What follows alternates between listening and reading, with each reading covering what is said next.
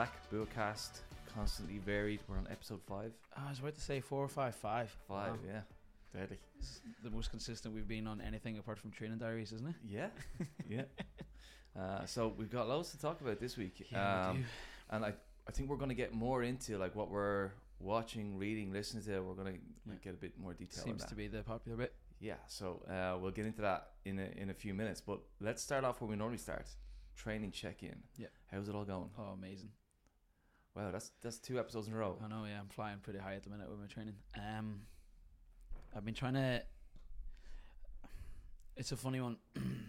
If I look objectively at my training, it's going really, really well. Like, do a benchmark last week. I got a PB in that. I PB'd a lift this week for the first time in about 4 years. And it's honestly the best my training's been going since about 2019. Like, since pre-COVID. Wow, that's amazing, isn't it? Serious, yeah. And I'm trying to put my finger on something or other, and the only thing I can bring it back to is just consistency. I've never been as consistent since I started working here, where I'm just like 3 days a week, every week, the odd Saturday, very rare, but it's just, and then every time I come in, regardless of how I feel, I do something that I need to do. So if I need to go heavier or I need to go faster than I maybe want to, I just ignore my feelings and do what I have to do. I think it's a good reminder. It makes me think, a couple of episodes back, you had a bit of a wobble, right? Yeah. You had a few weeks in a row where it was like it's a bit out the window, and it just shows that how quickly you can get back on track, and how quickly you can get a spike and again. it can spike, yeah, exactly. Especially, and that's the consistency over the long term, that like we can afford to have those wobbles. Yeah. If we get back, we're not starting from scratch. Mm-hmm. We're just ramping the system back up again. And man, it ramped up fast. It ramped up real quick. Well, I suppose that's the advantage of the fact that I've been doing CrossFit for 10 years, and I did some S&C for 4 years before that, and then rugby for my whole life before that. So I just have the basis there. It's always there, yeah. It's just whether I can put my head down and actually get to work with it. So super. Yeah, I'm enjoying it. Okay, well, good work. How's yours going? Yeah, I guess I've kind of had those couple of weeks where I've just been clinging on to some consistency. Yeah. And then last week it clicked back in a bit. I got 4 in last week. Oh, wow. And then here we are Wednesday, train Monday, train Tuesday. Monday was a bit of an anomaly day. It went really well for you. It was conspicuous by its absence of when you told me problems. yesterday about how it went, I was like, oh wow, that's brilliant. The whole session. Yeah. And I felt really good. Zero pain. Energy was good. Yeah, I just was buzzing after it, absolutely flying. Yesterday wasn't as good. I kind of broke down on a warm up a little bit. So it can just be a bit unpredictable. I have to just roll with it. Jose gave a great speech at the whiteboard about resilience yesterday, and it got me to not bail out of the session. In fairness. Oh, that's good. Yeah, I was there like I should probably bail here. So well, maybe I should go really slow for the rest of it. Did that for a couple of rounds and actually was able to speed up a bit then as I went. Oh, yeah, that's good. So that was cool. That was good for I needed that bit of a slap around the back of the head, like just try and stick with it and see what happens. So it was good. Yeah, I'll train today. That'll be 3 out of 3 this week, and you're gonna do 23.1. I'll do that later on. Yep. So it feels like I'm getting back on track again, and because those few rough weeks, I managed to cling on to 2 of the 4 sessions, even if they were bad ones. Now I know that I've been training consistently for a few months rather than having a big break in it. So yeah, it's a good reminder. That's funny that we've both gone to the same thing there, that it's our consistency that's saved us. 100%. Yeah, 100%. It's huge. Sticking with it. Yeah, so it's good. And look, we're just here. You've just finished your morning of coaching, 23.1. Man, I've never been as buzzing about a morning in my life, just watching people pure. Good. What a morning. We had to go for a walk. I needed a coffee after it because I was just like, I'm done. I have nothing to give today. It was such a big morning. Such a big morning. Like you just see people making all those leaps forward in a 14-week period. It's massive. And as a coaching team, we always get nervous about these things because like we pile the pressure on. Here's what we're working towards, and then on the day it's like, here you have to perform. And I said to all my crews this morning, I was like, look, performance pressure. Like I'm throwing it on you now. Like let's go for this. But then, boy, did they step up. Yeah, it's that validation of the process that we need. Like, we need to know that we're doing the right things. Yeah, that it's working, we're saying all these things. It's going to work. We promise it's going to work. But we have to check. Yeah. And it did. And did it work. So good. Holy moly. Yeah, so very cool. So I tell you what, let's get into the what are we listening to, reading, watching sort of stuff first, right? So I'm wondering, what is it that you're listening to? Listening to. Oh, sorry, where do we say we're going to start? On the We'll watching. start on watching. Yeah. Okay, let's go there. I'm watching. I don't watch an awful lot of TV when there's no sport on. Sport has finished though, and I have a bit of time in the evenings because Jill's back training really consistently as well. Consistency, and I flick between two things depending on my mood. Whenever I'm on my own and I'm watching TV, and it's either I watch Seinfeld, like a show that's long gone, they don't make it anymore, but it's a nice little giggle. I really enjoy Jerry Seinfeld and the way he works and his meticulous process around things. So there's that as much as the fact that it's a comedy. But then I've also started watching The Bear on Disney, and it's just a show. It's not real. It's one of Fiction. That's the word. Thanks, Jerry. But it's about it's about cooking. It's about a kitchen, and it's a high-end chef who was working in like Michelin style phenomenal restaurant, whose brother died, who owned a sandwich shop in Boston, like a real Right. family-run restaurant. Like everyone curses and F's and blinds at each other. One of those places. Brilliant. His brother dies, so he goes back and starts working in the sandwich shop, which has no systems in place. It has no consistency. You do this and I'll do that. And what do you want to do today? Oh, let's swap. And the place is in debt, and he's trying to manage the whole thing. Oh, And amazing. he's gone from this kitchen where it takes 12 people to make one dish to this place, and it's total opposite. So he's trying to bring it back to life and make it professional. And Oh, wow. That sounds brilliant. That's there's right just up so my many street. things in it that I'm like, oh, I love all those things. I love cooking. I love sandwiches. I love Michelin style food, and the way he's trying to bring like so much perfection to it, and he's having to wrestle them, and they're like, we make the best sandwiches in Boston. He's like, no, you don't get it. It could be so much better. And they're like, yeah, but we make it. And there's just this back and forth. It's Yeah, so that's good. cool. Because they're already doing a great job, but then he sees that there's a ceiling that's way higher that they could be doing. Correct. Yeah, cool. Okay. It's interesting. The But Bear. I have to be ready to watch that one. It's not a like I want to pay attention to it. Like an hour-long episodes, 30-minute episodes? 30 minutes. Yeah. Okay. Right. Short and sweet. I'm and going to check that out. beautiful. Yeah, That sounds epic. it's cool. What are you watching? Just finished Succession. Did you watch Succession? Oh yeah, I started it and then I couldn't commit to it. Really? There's too many episodes. Oh, Long series and too many series, and I just have to dive out. it's one of those, like, maybe the best of all time. Really. It's Here, unbelievably I have a question good. about Succession. I heard a theory about this, and I'm going to test it now. Okay, who's your favorite character? Oh, Logan, 100%. Really? Yeah, 100%. Like, amazing. I don't even know who that is. Yeah, but he's the character? the main guy. Yeah, unbelievable. I heard a thing about Succession, and one of the reasons it's so attractive to people is because you're never really on anyone's side because everyone's a bit of a dick. Oh, that's perfect. Is yeah. that it? Yeah, it's Shakespeare, and it's The Godfather. Right. That's what it says to me. Both of those things. Wow. It's so fascinating. That's interesting. It's- That paints a picture in my head, actually. It's written perfectly. I Yeah. I just couldn't think how they could improve on it. It's so bloody good. I might go And it watch it. finished just on Sunday. They had a finale. Oh yeah, I've heard all about this And over man, social they media. hit such a home run with it. But the episode before the finale, they had oh man, they just it knocked me dead. I won't spoil it for anyone. If you haven't watched it and you've got whatever it is, you can go find Spoiler. Don't it. do it. Unbelievable. Don't do You've it. got to go see it. But Wow. what's really good about it is we've got 3 kids who've been raised, in a billionaire family, and like you said, like you don't want any of their lives. No. There's not one of them you want to be. They've got everything they want, and their life is terrible. Really? And they don't know it. They think they've got it made, and nobody bad. envies them. They portray that thing of that kid who's had that ultimate leg up, and how bad a thing that can be. Like it's kind of seen as you see the kids in the States who get brought up in a wealthy family, then they go to the big schools, and I'm sure, and it's such a huge advantage. But then there's this dark side to it where they never have to go figure something out for themselves, and the awful toxic things that come along with that. And it's that lack of struggle, that lack of, and they have this lack of self-awareness around it. It's unbelievable.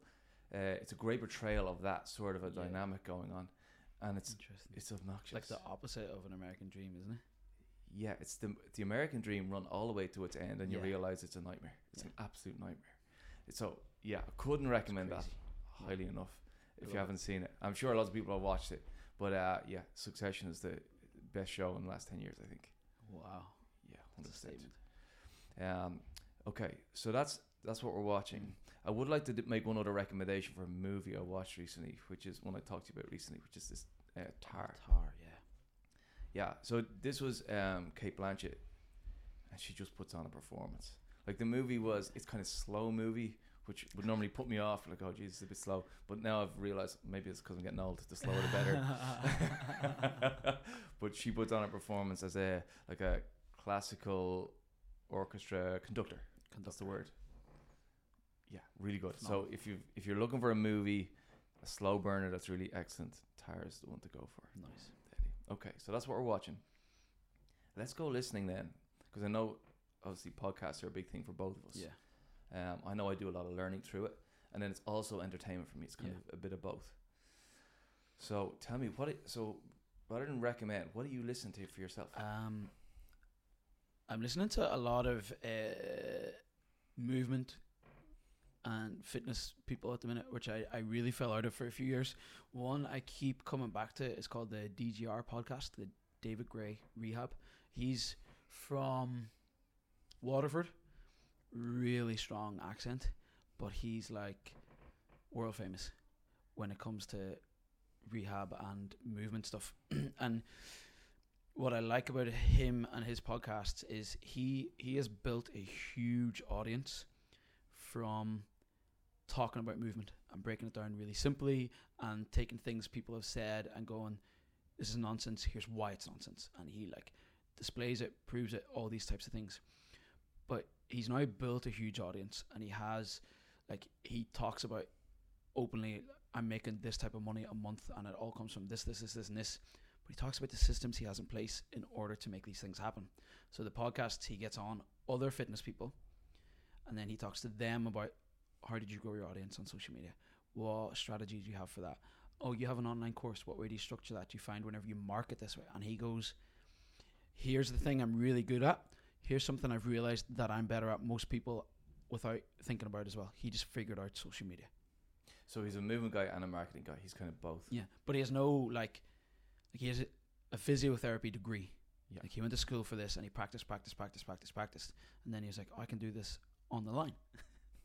And he's grown it that way. And he's like, here's what works for me in marketing. And he talks to other fitness people about it. Right, so you're kind of getting two sides, two interests there in one. Yeah. Right, okay. So I like that. Very good. Yeah. So what's the name of it? The DGR podcast. DGR. I'm going to write that down for myself. And the reason I've started drifting towards him is because I've spoke to you about this before, actually. When it comes to fitness, my least favorite thing to study and to learn about is like anatomy and physiology and biomechanics and all that stuff. And that's what he's amazing at. Right. So you found a way in through someone who presents it well. Yeah, he presents it a little bit better. Now, there's stuff he's talking about and I'm going, I don't really understand that. And I have to pause the podcast. I have to wait till I get home. And then I'm looking up the thing that he just said so I can then go back and listen to it and follow on.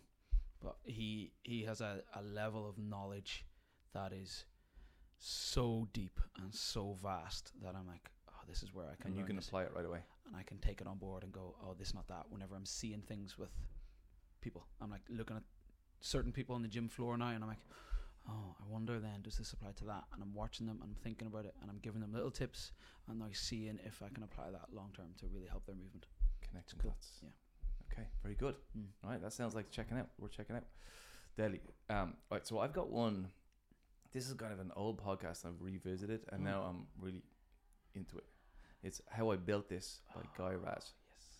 So this guy talks to founders of businesses, and what I love about this is there's always a story to be told when you talk to someone who has built a business into a big thing, because they're always kind of well-known people. So therefore, they've taken something from scratch to something large.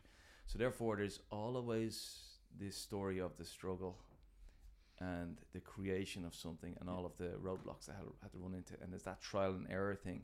I think there's loads of things we learn from it, but it's also great stories. Yeah. And this guy just has a good way of getting to the interesting stuff and asking the right questions. The right questions. Yeah. Yeah, There's some great podcast hosts out there, isn't there? Yeah, he's brilliant. So I've listened to a couple of them, and one that really stood out was a guy called Max Levchin, who I hadn't heard of before. Who's he? What does he do? He's kind of like the fifth Beatle, the guy you haven't heard of, you know, because he was one of the founders of PayPal, and the PayPal founders are really famous. Musk was a PayPal founder. Elon Musk was one of them. Right. Peter Thiel is another one. Oh. Reid Hoffman. Reid Hoffman started LinkedIn, so he's another one. And then there's this fourth guy, Max Levchin. Wow. Right. So the other three are really infamous, like obviously infamous characters. This guy then is the technical guy who was right at the start before any of them. Oh. And he kind of got the others on board as it grew. Right. So what's interesting is hearing the many iterations they went through of PayPal. It started as a cryptology thing. How do we encrypt information so people can't steal it? But it was way back when people weren't really stealing information. Like there wasn't really much online to steal. People weren't really storing much stuff. They were ahead of the game then. Yeah, there was no market for it. So they were trying to figure out, like, we have this, we know that online is big, the internet's getting bigger, it's got to be useful somewhere. And they were trying, and you could just hear how close they came to wrapping the thing up many times. And then eBay comes along, and they have this payment thing, and the payment thing was just like almost an afterthought. It wasn't even the main thing. And they just exploded in a 2 month, 3 month period. Millions of users, and they ended up selling it to eBay like a year later for $1.5 billion. So they're these young guys in their 20s, and they just figure it out. You know, they figure it out, and then they get lucky, and then they get rich. And what was interesting was the guy goes from like a young fella who's got nothing to lose, they're just building this company, to selling it. And he said the year after he sold it, he has 30 million in the bank or whatever. He said it was the worst year of his life. Yeah, I imagine. He said it was so dark because he went home, sitting looking at his laptop on his brand new sofa in his big house, and wondering like, what the fuck am I gonna once you do? bought everything that you want, then what do you do after that? Yeah, and he said it was just, he lost all his purpose. He was just looking at the screen going, all right, start a new company. And he said it was the worst fucking year ever. And the purpose bit was the whole point. And you can hear that all of the struggle and the stress and the awfulness of trying to build a thing and failing was awful, but it was where he was happiest. Yeah. Wow. And then when That's he what got you go the looking thing, for whenever you have all the things. the whole reason he's doing it is to build a company to get, you know. So it was an interesting little like switch. Yeah. And then he went on to form a company that the whole point of it was to solve the hardest problems he could think of.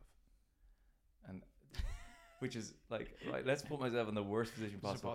See if I can get out of it. Yeah, and that's where he gets the meaning from it. And I thought that was why, you know, the big takeaway is like it's the struggle is the thing. Yeah. That's what I love about it. Deadly. You know, kind of reminded me of it got me thinking about the first year of after lockdown. How hard that was. Yeah, it was so bloody hard. You know that expectation all the way through lockdown. You're like, when we get out of this, it'll be fine. everything's going to be great, and there was going to be a flood of activity. Everyone's going to have all the parties, and like the businesses will all reinvigorate. Everyone's going on holidays, and it just didn't happen. It was just a grind. I remember talking to other owners, waiting for this flood of activity. It never happened. We had just expanded. That was the hardest thing I've ever done. Yeah.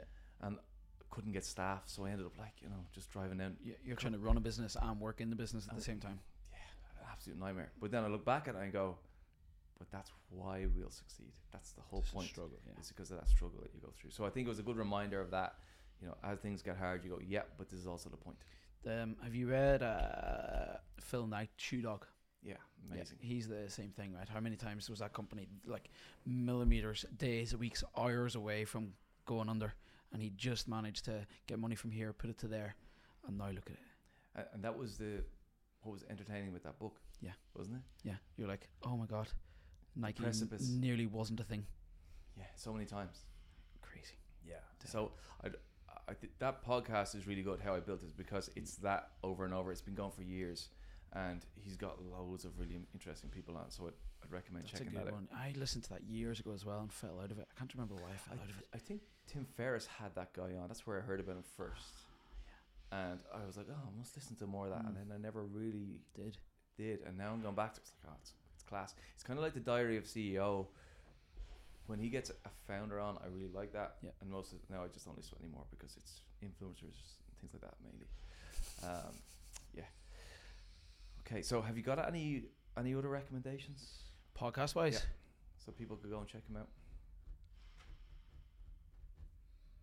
I think I spoke on one of these podcasts about. Remember, I was going through a little creativity buzz for a while. Yeah. And I bought Rick Rubin's book. Did I talk about that? The Creative Act. He did have a podcast with Malcolm Gladwell, but he's got his own one now. I can't remember the exact name of it, but I've seen interviews with that guy. He's so interesting. He is, and he's got all the stories because he's worked next out level. all the musical gangsters. I absolutely love Rick Rubin, and what I love most about him is everyone in the music industry goes to him. They're like, oh, if you want a successful album, you go to Rick Rubin. And that man hasn't a musical note in his body. Like, he can't play any instrument. He can't sing. But what he talks about, which I love, is he's like, I have a certain taste and I'm honest about it. He's like, that shit, that's great. Oh, Here's why. And he can hear things and go, I think if you tried it this way, it would be better. And he can't show them. He just has to describe it. So, like, Jay-Z, 99 Problems. Yeah. There's a clip on Instagram where Rick walks into the room and he goes, I think you should do the first bit a cappella, no music. You get to this part of the thing and then the music kicks in. And Jay-Z's looking at him going, so it would be like, da-da-da-da-da. He goes, yeah, let's try it. And you're like, that's it. That is one of the biggest, most famous songs of all time. And he just nailed it. And a non-musical person figured it out. Yeah. So he's just got the instinct. He has a thing. Taste. He calls it taste. I'm like, taste is a big thing. Broken Record podcast. No. That's the other one with Malcolm Gladwell. Okay. It's called Tetragrammaton. Wow. Tetragrammaton. And he gets all sorts of weird and wonderful people on it. So we had Phil Jackson on first, the Bulls coach. Yes. Someone called Jared Carmichael, didn't listen to that. Other weird people. Then he had Andrew Huberman on and Dr. Jack Kruse for a two-parter. Each of the first one was 4 hours long. Second one was 2.5 hours long. So they're talking everything there. He had Jimmy Ovine, who, did you watch the Dr. Dre documentary on Netflix? What was that called? This guy's another music producer. He's like Rick Rubin, right? But specifically for the hip hop world. I'm listening to one with a guy called Dr. Joe Dispenza, who's it's a bit hippy dippy, but it's very much about the things you do and the way you act in the world and the way what you believe comes to fruition. But this guy is able to break it down and describe it and talk about it all in such a way that you're like, huh. It's not so woo. It's actually not so woo. Yeah, exactly. So Dr. Joe Dispenza. That's the podcast on the Tetragrammaton. Epic. Okay, that sounds like a good one. I like the sound of that. That was good. Okay, I got one more very quickly. It's called Past, Present, Future. It's a new podcast. And it's a guy called David Runciman. He used to be on a different podcast, and he's like a political philosophy historian. So he's talking about the history of ideas. Oh, you love that sort of stuff. Oh man, so good.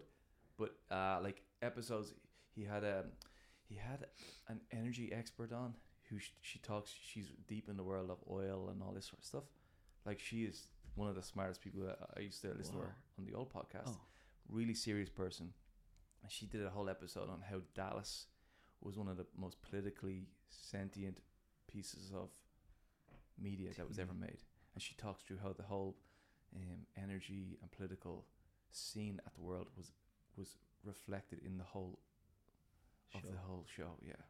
And she just talks through it's mental. But then he has he goes back to Montaigne and he talks about what his ideas, all of his old essays, and then he had this other episode where he had two ladies on who were both authors who wrote books about what life was like behind the Iron Curtain in communism. Wow. And how life was then and how it changed after the wall came down.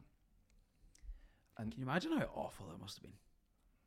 Oh, well, I tell you what, those people, kind of like the lockdown, were craving a change so badly that there was this outpouring of massive joy when it happened, because it was such a restrictive way of living. Like, this workers' paradise didn't materialize, right? It was restrictions, queues for the basics, shortages. Yeah.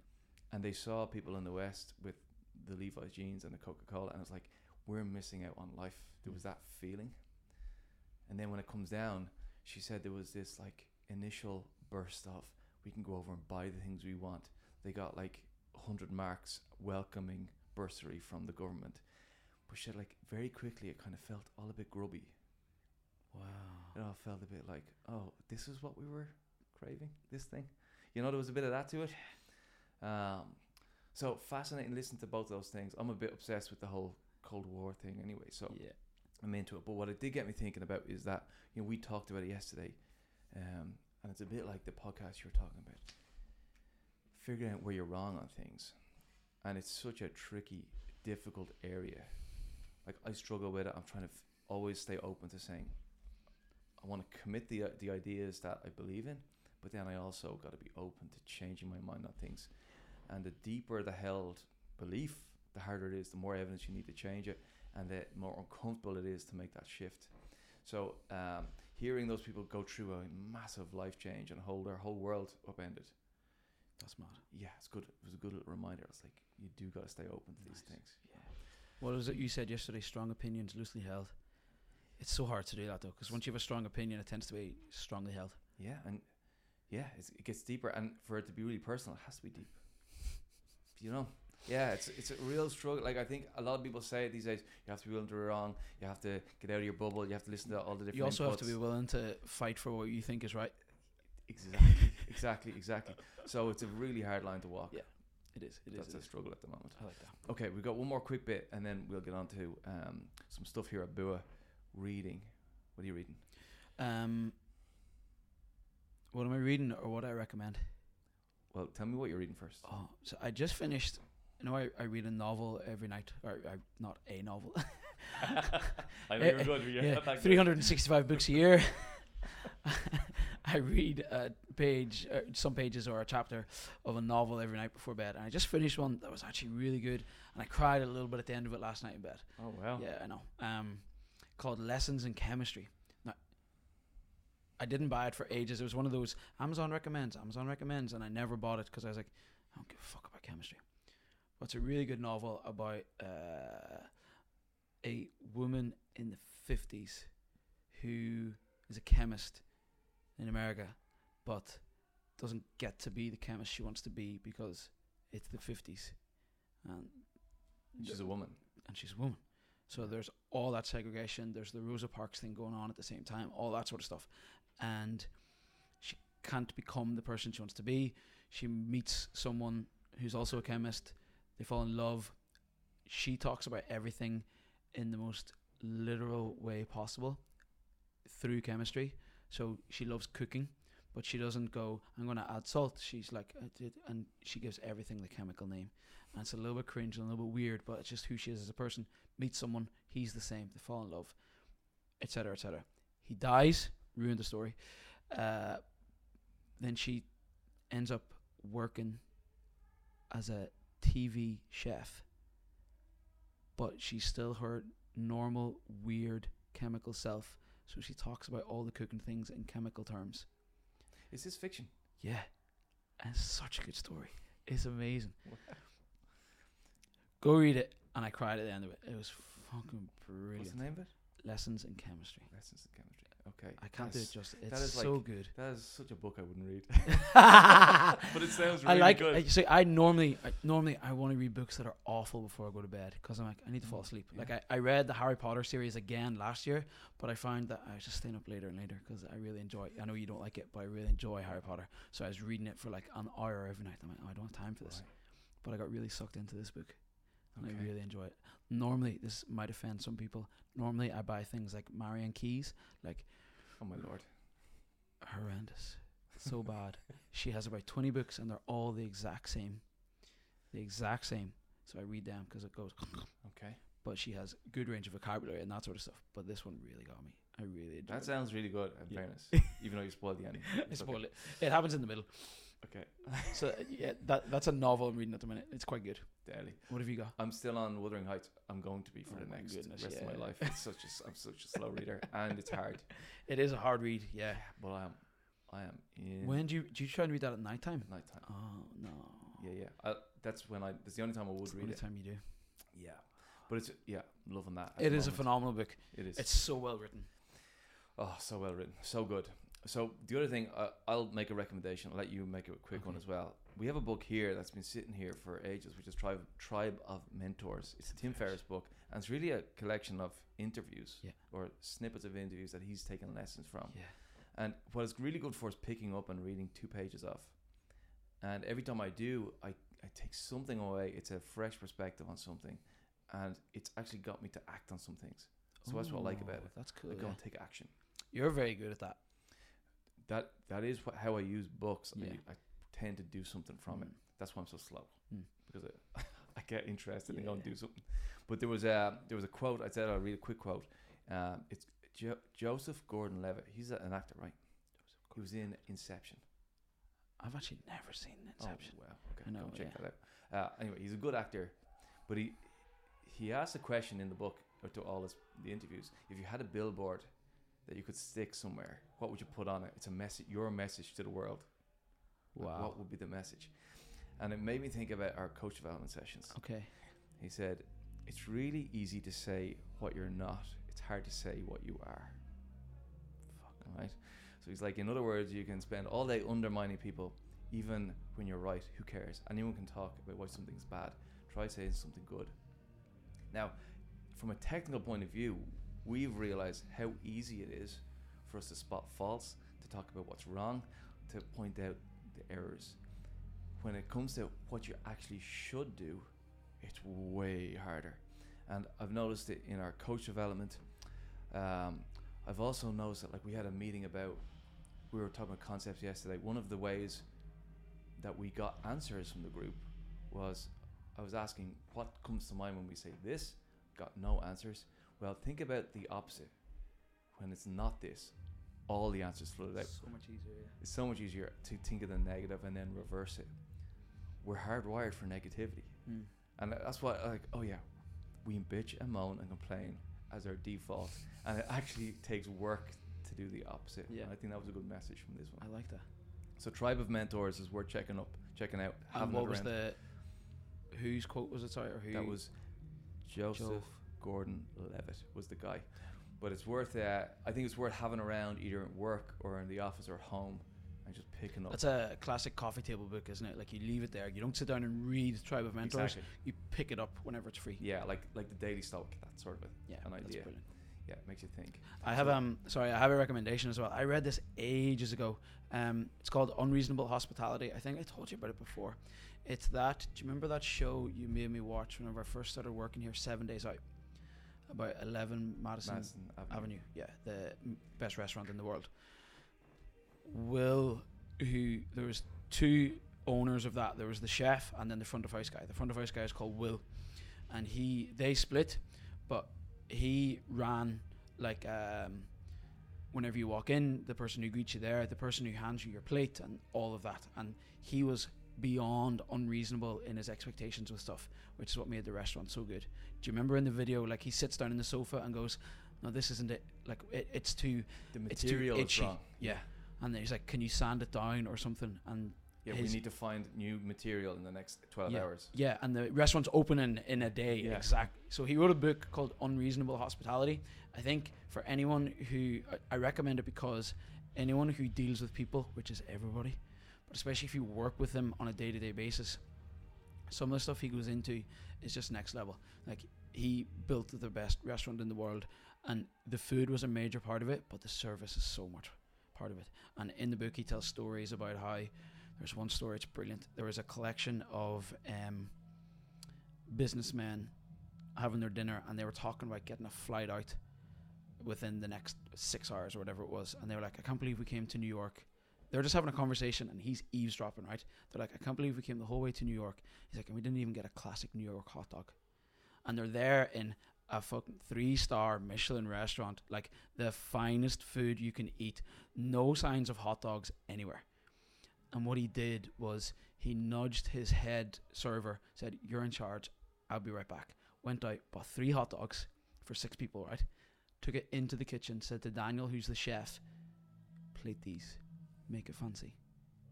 Do whatever you need to do with it. So they then brought out the 6 dishes with a hot dog and some accoutrement on top of it. And he was like, pardon me, I overheard you saying, here is a classic New York hot dog in our style. Wow. And I was like, that is next fucking level. Yeah. That documentary. Yeah, the documentary that episode is serious. Unbelievable, yeah. I have I read his book on my Kindle. Sorry, one more thing. Unreasonable Hospitality, yeah. Sorry. I read his book on my Kindle. I also bought the book on hardback as well, and I do that with very few books, and it's only the ones that really I'm like, this is something I need to be able to pick up and flick to a page really quick. There's stuff in this, and I have an app on my Kindle. When I highlight a book or highlight a quote, a passage or whatever, it goes onto the app on my phone, and I share these sometimes on my Instagram. So I get an email every day that sends me 5 passages from different books, and it's just a nice little, oh yeah, I remember that. And I favorite some of them, so I get sent them. On Sunday it sends me my favorites, so it sends me 5 favorite ones, and one that it sends me nearly every week, which I'm like, oh, I need a constant reminder of this. And it's funny because then you mentioned about the negativity. Enthusiasm is contagious.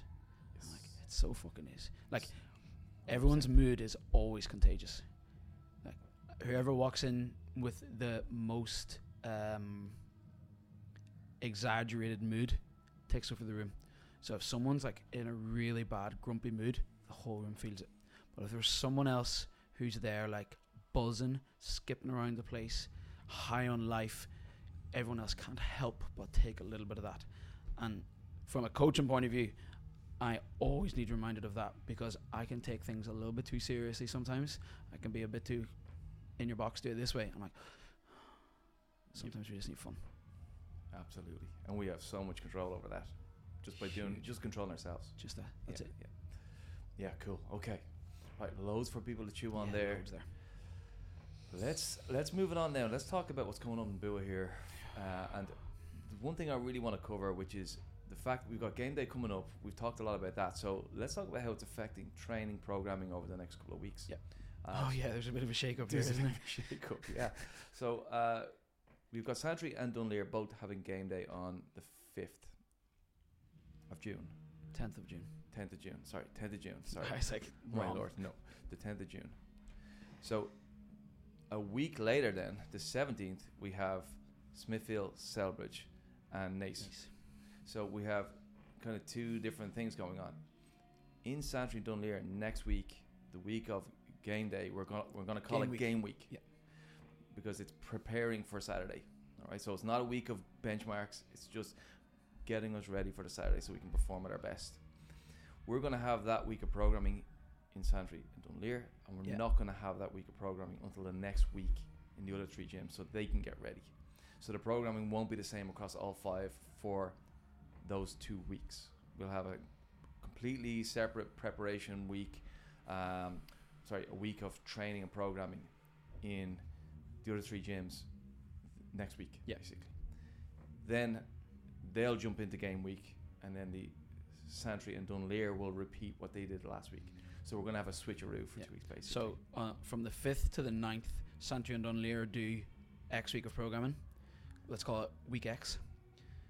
and on those same dates, Nace and Selbridge and Smithfield are doing week Y of programming, and then from the 12th that week To the they 17th, swap. Yeah, they swap. Yeah. Perfect. So you're going to see on our Instagram, we'll have like 2 workout tips a day. We're going to have 2 podcasts Two every day. podcasts, yeah. All of that sort of stuff. So if you see that, don't be confused. Yeah. I'll probably confuse you Just even go, more here. go find But- the one that you need to listen to. Yeah, and the other thing is, if you do train in multiple locations, there, You could be do going Wednesday in from- one place, Wednesday in the other, and you repeat the workout. Yeah, you could. Yeah, you could repeat a workout the next week, or you could be preparing for game day on Tuesday, and then you're in another location, and you're not. Yeah. So it's kind of a something to be aware of Yeah. as we go into it. So game day's coming. We're close. We've done a lot of training. We've had 2 performance benchmarks. We've already talked about that. They've Yeah. gone really bloody well. So we have to say that the training and the effort people are putting in is paying off. It's working. So far, it's paying off so well. So I couldn't be more excited for this. Let's talk about how to prep for it. Yeah. What people should do. So let's talk about the day before, the morning of, and then the during. Like Nice. those 3 things. Yeah. So in terms of, let's talk about food. What do you think the day before? Nice and simple. Because we're doing it on a Saturday. Friday tends to be a switch off for a lot of people. But if we think about where our best performances come in, I look at me. Wednesday is nearly always my best day of the week because it's furthest away from the weekend, and I've been pretty consistent. But the fatigue of the week hasn't built in either. So I'm like, what I usually eat Monday to Friday, I'm pretty consistent right until like 5 p.m. Friday, and then it's like, let's get a takeaway. And most people are probably the same. So on Friday night, just this once, I'd go back to eating whatever you normally eat on like a Tuesday night. Like, don't go wild with it. If you normally have your chicken and rice or whatever that is, have that Friday night. You don't need to. The other thing on this is people always overdo the calories. They're like, big day tomorrow, I better eat extra. And you just don't need whatever you normally eat. It's still just a heavy lift and a workout the next day. Yeah, you So can we have want your the- celebration food right after game day. at the Exactly. place. We're That's what doing it on Saturday. There's your celebration. So on Friday, be more athletic minded with the food you're going to eat. Yeah, great shout. Get a good night's sleep, and then you'll come in Saturday feeling ready to go. I think that's bang on. I think Sorry, go ahead. Sorry, I think something on the Friday night. This happens come the open as well, right? Everyone's like, what should I do about should I go for a swim? Should I do an ice bath? So what about a sauna? Yeah, whatever you normally do that helps you feel really good the next day. Like, don't try and change anything. Just do the normal stuff, Yeah. and that'll set you up for success. From a training point of view, I think you'll know if you need a back off day, Yeah. if you need a rest day, or if you need training day. Yeah, some people like to take the day before off. Some people like to take the day before off, and train the day before. Exactly. Yeah. And the programming is there to get fitter every day, so we'll still program full bore workouts, but you can always come in and do a return to play version. You could come in and say, I actually need a good blowout, so I've got a good sweat on, so when I wake up tomorrow I feel like an athlete. Whatever you think you need, you just got to trust your gut a little bit. I think that's what you're saying, like, Huge. stick to your normal process. The morning of, then again, easily digestible food. Probably don't go away too far from what you normally have for your breakfast, Yeah. and you'll be fine. So you're just really trying to stick to your normal process as much as you 100%. can. Yeah. During the day, then it's not going to be a long day. Like, I think people might be thinking of it like a long competition day, which is very different.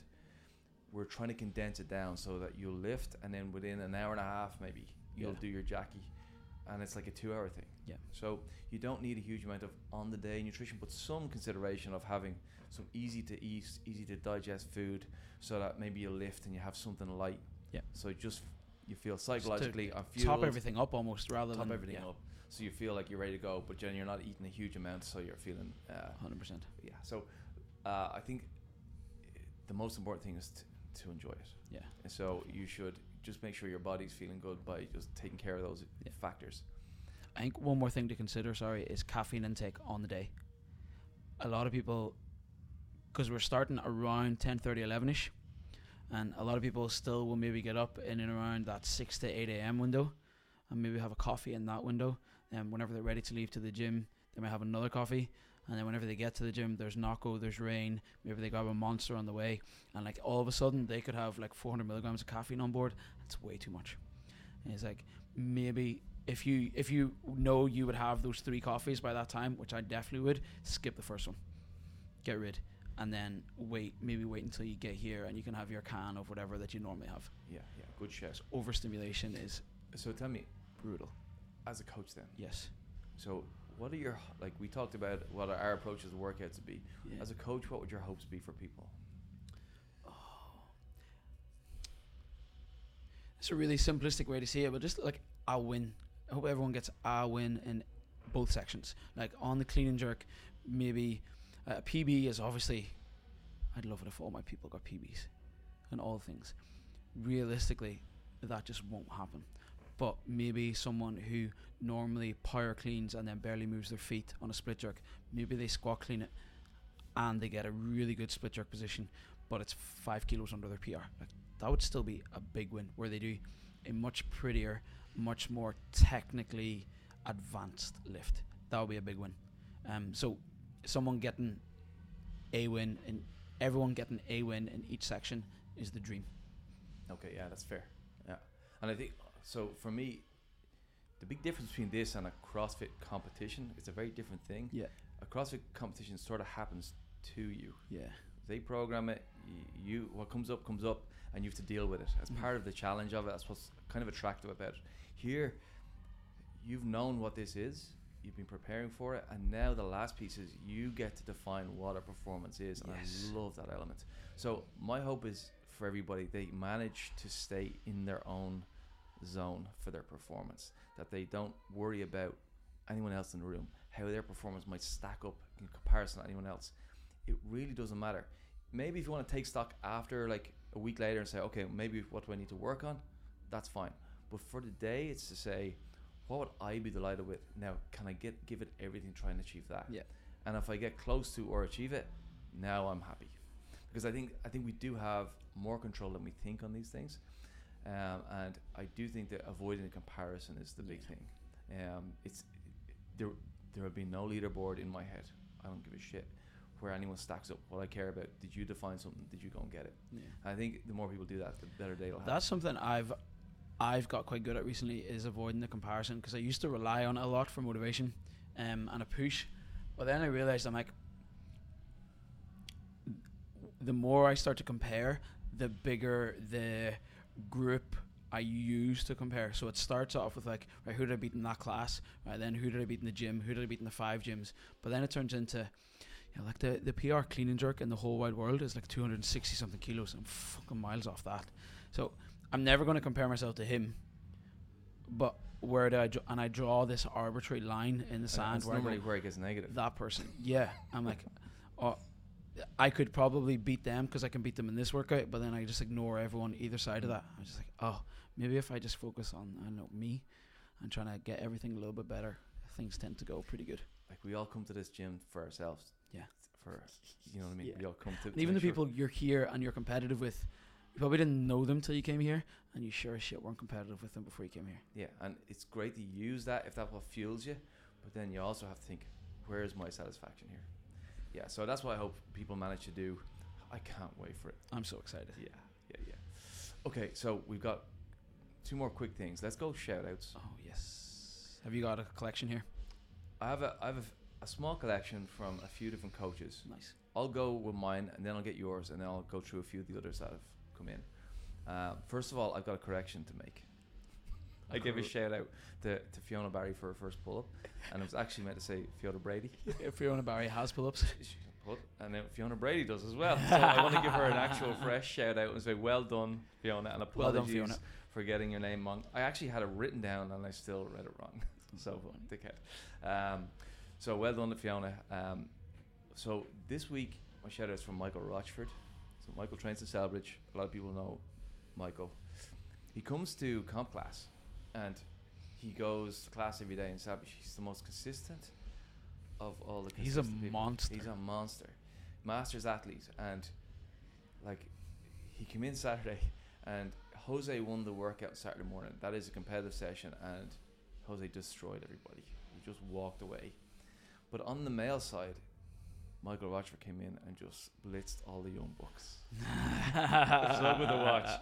He had his experience, his technique, his efficiency, and his fitness, and he just marched past all these 20-something muscled young fellas, and it. just smoked them all. I Yeah. just thought, well, that's what they could, like we talked about consistency earlier. It's that pays off. But he has this extra level of dedication. He gets his nutrition right. He practices all the time. Yeah, he does his mobility stuff. He does all the bits, you know, and yeah, I just think he's doing a phenomenal job, and keep it up. He's an inspiration for sure. Yeah, you took the word out of my mouth there. What an inspiration. Yeah, he's brilliant. So shout out to Michael. Who have you got? I have two here, but I've written four, so I'm going to start with two. I'm going to pair two pairs. I've got Jen O'Grady and Lauren Smith, the two girls coming in doing 6:30 every morning. They're a bit of a dream team at the minute. They come in every morning, they do their extra work. They have gymnastics goals. They've both done the gymnastics course and made huge progress, but they've not just went, oh, I did the course and done. They come in and they still apply the stuff. Then on top of that, they take on coaching cues better than anyone. They are phenomenal. They'll like eye contact, listen, think about it, go try and apply, and then give me feedback on whether it worked or whether it didn't, which is huge. On top of that, they're delightful to have in class. When they're in a good mood, they lift the room. When they're feeling a bit not firing on all cylinders, they still come in and they go, I'm just going to do return to play today. I know this really helps me, yada, yada, yada. They're amazing to have in the room. And they did 23.1 today and got like 70 extra reps or something fucking mental. So model students at the moment. Model students. I have two more who are also model students. Owen and Laura. Owen Delaney and Laura O'Sullivan. Yeah. Same boat. All the things I just said about Jen and Lauren. I actually wrote here, Owen and Laura are walking, talking advertisements for the gym. Yeah. They 100%. are just making progress. They take all the coaching on board. I don't know. I don't have the adjectives and vocabulary to describe how amazing those two are to have in class every fucking day. Amazing. Yeah, there's four people. I could list a lot of morning people, but those four at the minute are really standing You're out. beaming with pride for your morning crew Yeah, today. fucking You want to shout out the whole lot Oh, of the them, right? whole, yeah, everyone who did 23.1 today, you were amazing. Well done, I love you. Brilliant. So Amy got in touch. She wants to talk about Bruna and Macon. A couple who come in every morning. It's a consistency shout. They're just non-stop. Real every theme day. to constantly vary today, isn't there? Absolutely, and they're just making all the progress as a result. And you can just see what impresses the coaches, right? It's that showing up, dedicated. So I know Macon comes over for the Saturday morning session here. Brilliant guy to have in the session. Yeah. Quietly just gets on with everything, digs in deep. Yeah, brilliant. So well done to them. Gillian then. So she was talking about Tony Keogh. Tony's been rehabbing the shoulder. It's been, pretty badly hurt, and just doesn't stop him. He comes in like his consistency is better. Smiling every day. Attitude's bang on.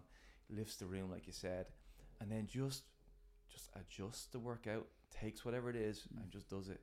He doesn't. It's not oppressing him. Even if it is in his head, he doesn't show it, and it doesn't perturb him at all. So I see him coming in all the time. It's knuckles. It's eye contact. It's big smile. Love seeing Tony come into the gym. Yeah, same. And then she also said Niamh Trimble. Niamh pured her clean in class the other day. I know she normally trains with you in the morning, right? And she kind of just quietly, Niamh. Niamh's such a gangster. Just like hit a pure. And she's like, yeah, I think that's a pure. Yeah. She's like, oh, okay. Like, and you'd have to like grab her fist and make her fist bump you to do it, And then she hits like multiple singles at it. And she's just like, yeah. So Gillian was like, so impressed. So impressed with it. Yeah, fast. Well done, Niamh. And then we've got one more. Christopher, I want to give a shout out to Patrick Kennedy in Smithfield. He says like hard work is determination, showing up every day, smile, fist bump, the whole thing. And he's like, he's always looking for feedback, always wants something to work on, works hard, wants to get it right, annihilates himself in workouts, goes to that dark place. So he's ticking all the boxes. So Patrick Kennedy, killing the game in Smithfield. So well done, crew. Yeah. Yeah, we'll keep it going. Okay, let's finish. Overrated, underrated. Here we go. We have two. First one, Bunsen Burger. Overrated, underrated. Underrated. Overrated. Have you had a Bunsen? Once. Whenever I lived in town, once a week, every week. And it got to the point, you Great know, whenever consistency. yeah, great. You know, when you have something for the first time and you're like, gee, there's loads in that, but then you start having it more and more and more frequently, and you're like, oh, I could eat more, or I could do more. So I Build new capacities. I built new capacities with Bunsen burgers. But like the place isn't cheap though, and there's a lot of calories. So I remember the first time I went, I got a double cheeseburger with sweet potato fries, and within a few months it was a double cheeseburger and double sweet potato fries. So I just doubled my meal. But like, you're talking like nearly 1,500 calories there in one of them. So there's 3,000 calories just on a Friday night. So that's your Friday night. That was Friday night. It was amazing. I fucking love Bunsen. Okay. I get why people don't like it, Clear, yeah. but they're wrong. So yeah, to be clear, I really liked it. Yeah. But I also have had loads of burgers that are Yeah, just as and you're good. not, and you've never rushed back. Yeah, I went once, and I just think like there's plenty of places that do burgers well. It's good though. Yeah, go check it out.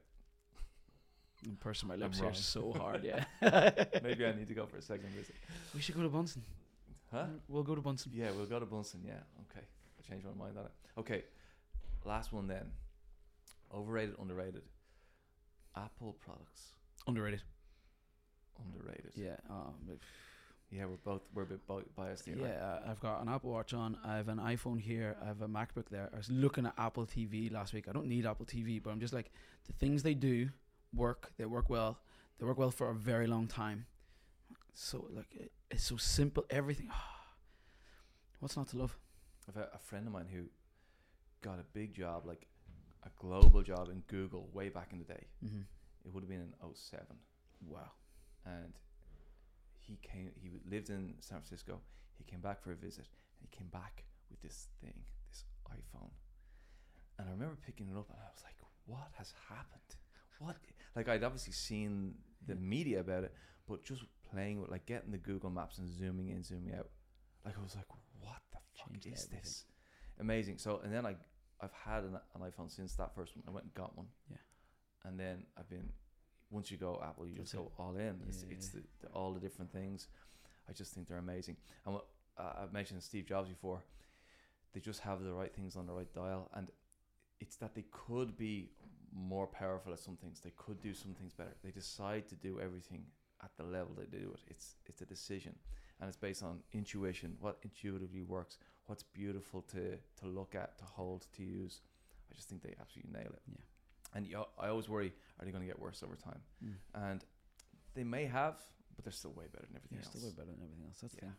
That, and I have an interest in marketing there as well, and the way they market just really appeals to me. They don't talk about like their core process, like any of that nonsense. Like 1,000 songs in your pocket. That was like game changing marketing. Everyone copies that now. It's just so good the way it's so slick and so pretty, and Yeah. I love it. And like tech people will tell you that they're not as good as Yeah. other products. Yeah. And you're like, But I'm that's not a the tech point. person, so I don't give a fuck. Yeah, that's not the point. Exactly. Yeah, I don't care if it's marketing. I'm in. That, and I have a MacBook here that we're recording this on that is 10 years old now.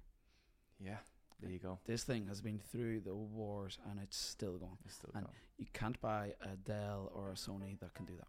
Yeah, absolutely. Okay, well, let's leave it there for this week. Good luck with game day, everybody. Yeah. Good luck with your prep. Go get it, and we'll tune in another 2 weeks.